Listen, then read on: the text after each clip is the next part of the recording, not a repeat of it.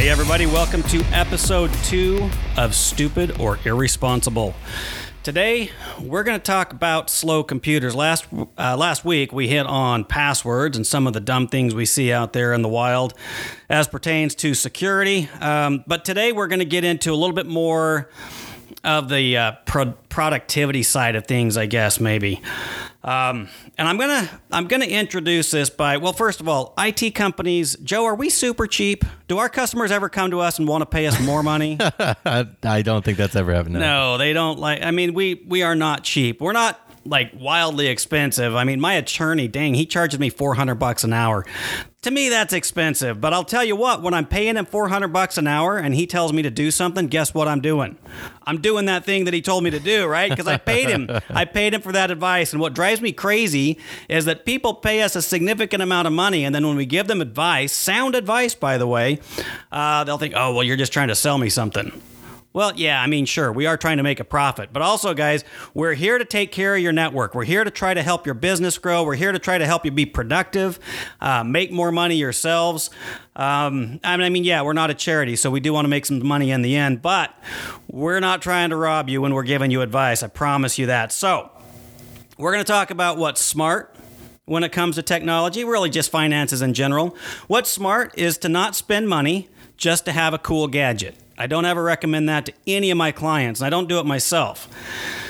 It's also, Joe, do you might, but do you buy technology the second it comes out? No, really. As a general rule of thumb, I don't ever get anything until like generation 2. I give it, especially when it comes to like expensive device. The more expensive it is, the little more time I give for the bugs to get cleaned out. And well, and the price is going to drop, isn't it? Absolutely, yeah. Inevitably, everything. Like my phone right here is 2 generations behind. It's a Pixel 3 XL. I think I picked it up for $600. I think it came out at something like 12, so about half price of what I... Yeah, I mean, so my kid, he's getting into streaming video games. That's his new thing, you know. him and everybody else in the world. Well, yeah. I know. And he's having a blast with it, but he was talking to me about this video card that he wants. It's like $1,300. Just came out. I'm like, yeah, that's awesome, but guess what? If you wait a few months, that card's going to cost about half of that. So this is another thing we do not advise people to do in the course of doing, IT consulting. Probably don't need to stay on the cutting edge of everything. For sure. There's always going to be a guinea pig out there that'll do all the hard stuff for you and go through all the crying and the suffering.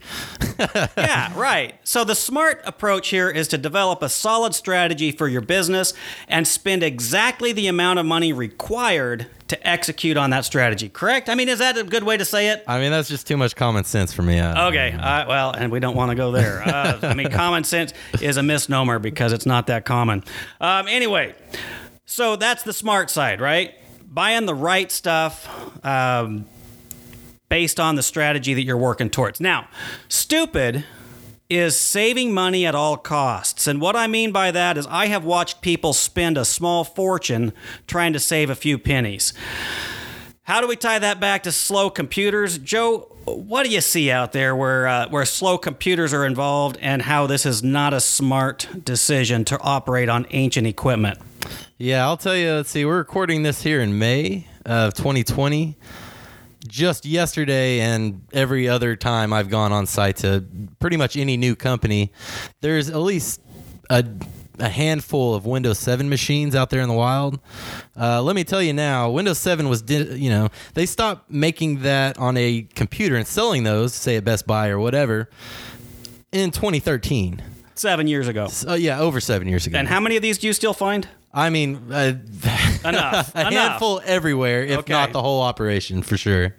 Not a financial sound decision, but also this.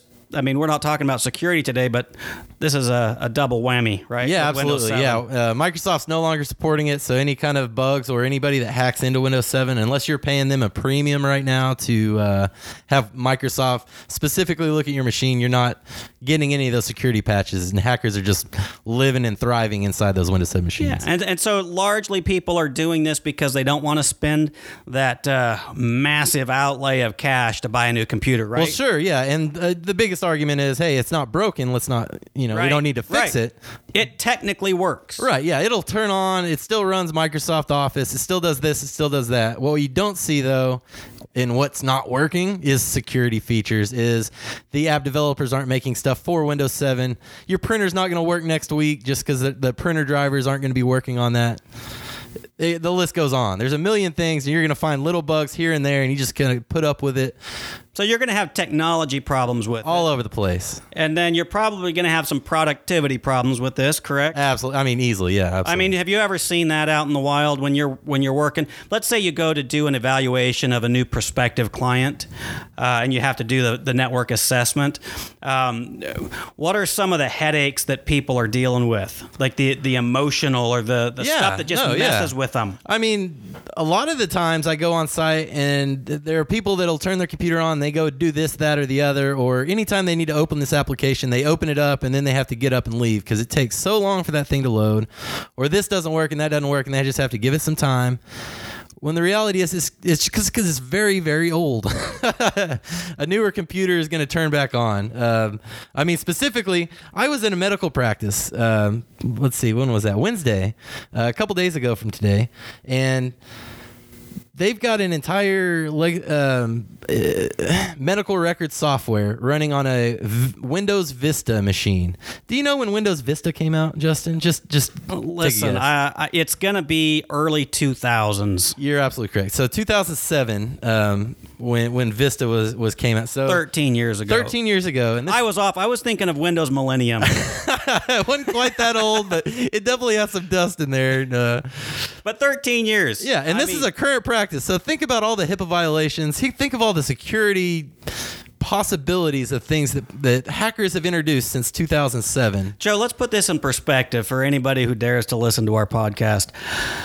What is the age we recommend for a productive workstation in a professional environment? Now, listen, if you want to have some dinosaur in your home for your kids to dink around on, God bless. But in a business where you're trying to make money and you're trying to keep employees happy and you're trying to keep clients and customers happy, what do you recommend? Well, we recommend 3 years. We typically say up to 5 years. We give that couple year leeway just because price does become an issue, especially in the bigger machines. And this is where we're talking AutoCAD. We're talking very large programs and very expensive 2,000 plus machines. But generally, if you're working in a business environment, we recommend to replace your workstation every 3 years. 3 to 5 is the range you just gave, correct? Yeah, that's right. Now, I'm going to say that we've extended that to include the to 5 part because we get so much pushback from people when we're trying to tell them what they really should have, right? Yeah, absolutely. Yeah. Because 1 to 3, I mean 3 is kind of the really the recommendation, where beyond that, you're going to start dealing with some technology problems, some compatibility problems, and largely you're going to start dealing with some frustrations from your end users, right? 100%. Okay. So here's where we're going to tie this back to stupid versus irresponsible. 3 to 5, I'm going with that's irresponsible. Past that, guys, I'm sorry, this is stupid. And I'm going to show you why. We're going to do a little bit of math. Joe, you're not a finance guy, right? At least not in this company. No, not at all. Do you know what a profit and loss statement is? I've heard those words, sure. Okay. It's a statement of basically in categories, all of the expenses of a business and all of the income of a big business, right? Okay. So what people love to do is take this statement and dissect it and look for any large numbers and cut them out to try to save money. I mean, that makes sense because we want more profit. And that would be on the loss category, not the profit side. Well, yeah, there you go. Okay, so they'll see this line item that's pretty big, and it'll be technology. Ooh, drain on the budget, right? Let's see if we can cut some dollars there. But the largest expense in most organizations, do you know what that number is, Joe? What that category is? I guess it would be technology, wouldn't it? No, it's you. It's you, the employee. What do you mean? You, Joe, are my biggest expense in this business. My employees, the largest expense I have to deal with month in and month out is payroll. Okay? So, and I love that you didn't know that answer, because this is what gets looked over, and this is why why I harp on this, why it just eats at me, and why I call it stupid, because I'm going to do some math for you guys. So let's take a minimum wage employee. In the great state of Texas, that is $7.25 an hour. Working full time. If we were to give that guy or gal a computer that was not state of the art necessarily, but definitely within our window of 1 to 3 years, and we're going to spread that expense out over the 3-year life of the computer, the cost of the computer as a percent of that person's payroll is 2.4%. So if we can take, let's just say that this poor minimum wage employee comes up to you, Mr. Boss/CEO/business owner, and says, hey, boss man, if you would just give me a raise of 2.4%, man, it'd mean the world to me. Joe, if you're a boss, are you going to tell him no? I mean, 2.4%, this is hardly even going to impact the math on your P&L that we were just talking about. Is that worth somebody's happiness? I mean, I'm going to have to stretch my imagination that I've got any kind of authority, but yeah, that's makes sense to me. Well, I mean, let's put that in perspective. Let's say that one of your technicians, because you do run that department, came to you and said, Joe, man, 2.4%, is there any way you could convince the boss man to give me that raise? Are you going to go to bat for him? Oh, absolutely. Yeah, okay, absolutely. Hands down, right? Absolutely, yeah. Now, no question. if that employee came and said, I need a new computer, knee-jerk reaction is what? You're a technician, you can fix it yourself. Damn straight, guys. We're stupid too. Okay, so this is the lesson I'm trying to point out. It's a matter of perspective, right? If we and listen, we haven't always done this right. We understand, like any organization does, that we've got to watch every dollar. And we've operated on some old equipment around here from time to time, right? It's been done. Yeah. But man, 2.4% to make a difference in somebody's life. We're talking about the emotional duress. You get somebody that's dealing with these out of control, out of date computers, and they're pissed off. They're ready to put their fist through the screen because the thing's so slow, and then a customer walks in the door. Is that the attitude you want your employees to be, working with clients? Or what's it going to do to the morale of a company if everybody's just constantly mad at their technology, mad at their computers, right? I mean, do you see that when you're out there? Oh, yeah. Like, no kidding. Less than a month ago, I went on site to go help someone out with their phone system. They were changing the inbound calls to from the check-in to a remote station because of COVID, and she was literally in tears. I've heard that expression. She was literally bawling her eyes out because she was so frustrated with this thing. It wouldn't work. And I mean, the long story is, it was an old legacy server. It was out of date, and nothing was working. And she was crying. And now she's got to pick up the phone and deal with the client. Yeah, exactly. Right? And she doesn't know where she stands. There's nothing. All you can do is throw your hands in the air. It's very frustrating. I can definitely see. I definitely felt for her in that moment because I've been in those moments too. But yeah, it's devastating. So let's come back to these numbers with that in mind.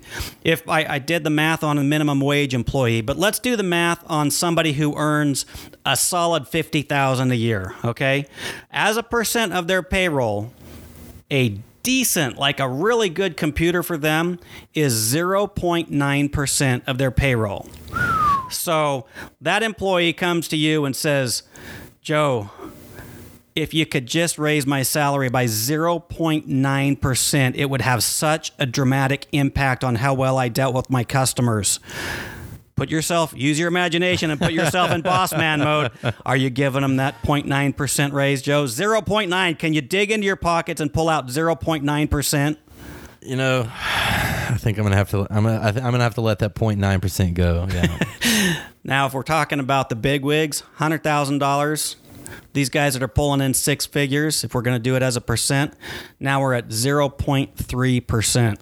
Guys, this isn't even going to, we're talking about a rounding error to give people good technology. It's funny you bring that up. I definitely noticed the owners of the company or the big decision makers, the guys that write the checks for these computers, are almost most likely to have the worst computer in the whole because they're trying to save a buck. Sure, and you always think about the last person you always think about is yourself, generally speaking. Absolutely. And absolutely. I mean, I can't tell you how many times I've gone into an operation where the owner is running the oldest piece of equipment in the whole building. It's just a hand-me-down. It's like taking the hand-me-downs from your kids. That's crazy. Yeah. It's crazy. The guy whose time is worth the most is is working on stepping abacus. over dollars to pick up pennies, or however that saying goes, right? So, listen, we've talked about the emotional impact, the productivity impact, the technical challenges that it introduces to not have adequate equipment. And again, I'm not talking state of the art. I'm not talking about wasting money. I'm just talking about adequate equipment. Treating our employees the way they should be treated is such a small percent of the investment that we make in these people. Guys, this is stupid. Buy your employees some damn computers and let them get their job done. Joe, any final thoughts? I think you nailed it right there. All right, so we've talked about stupid. Let's go back to what's smart. I'm going to tell you again, don't just go spending money blindly trying to stay on top of technology. I highly recommend getting a professional evaluation of where you're at, what it is you're trying to accomplish with your business, and then the formula for the right tool set. Guys, we'll do that for you in a 10-minute consult, no charge, no strings attached. Just go to master-computing.com/discovery. 10-minute phone call, and we'll tell you where you're at, what you need to do with that. Buy it from us, buy it from somebody else. I don't care. Just don't be stupid about it. We'll talk to you guys next week. Joe, say goodbye. Bye.